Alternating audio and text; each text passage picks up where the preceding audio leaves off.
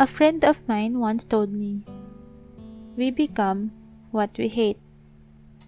I didn't understand this before until one day I was so frustrated that I ended up sharing with her how disappointed I was with someone who told someone else not to invite me in an event because I am very picky and selective.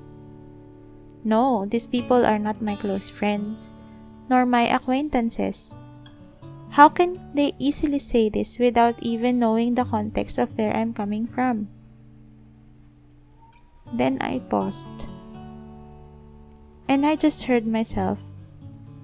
Did I just do the same thing?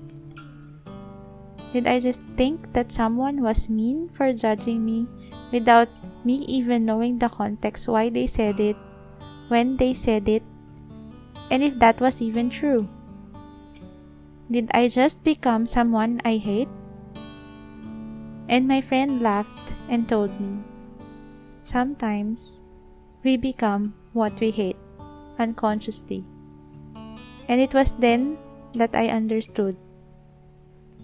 And now I also share this gift with you. Lean in, my dear friend. Ask yourself whenever you get frustrated with someone else, do you also become the person you hate?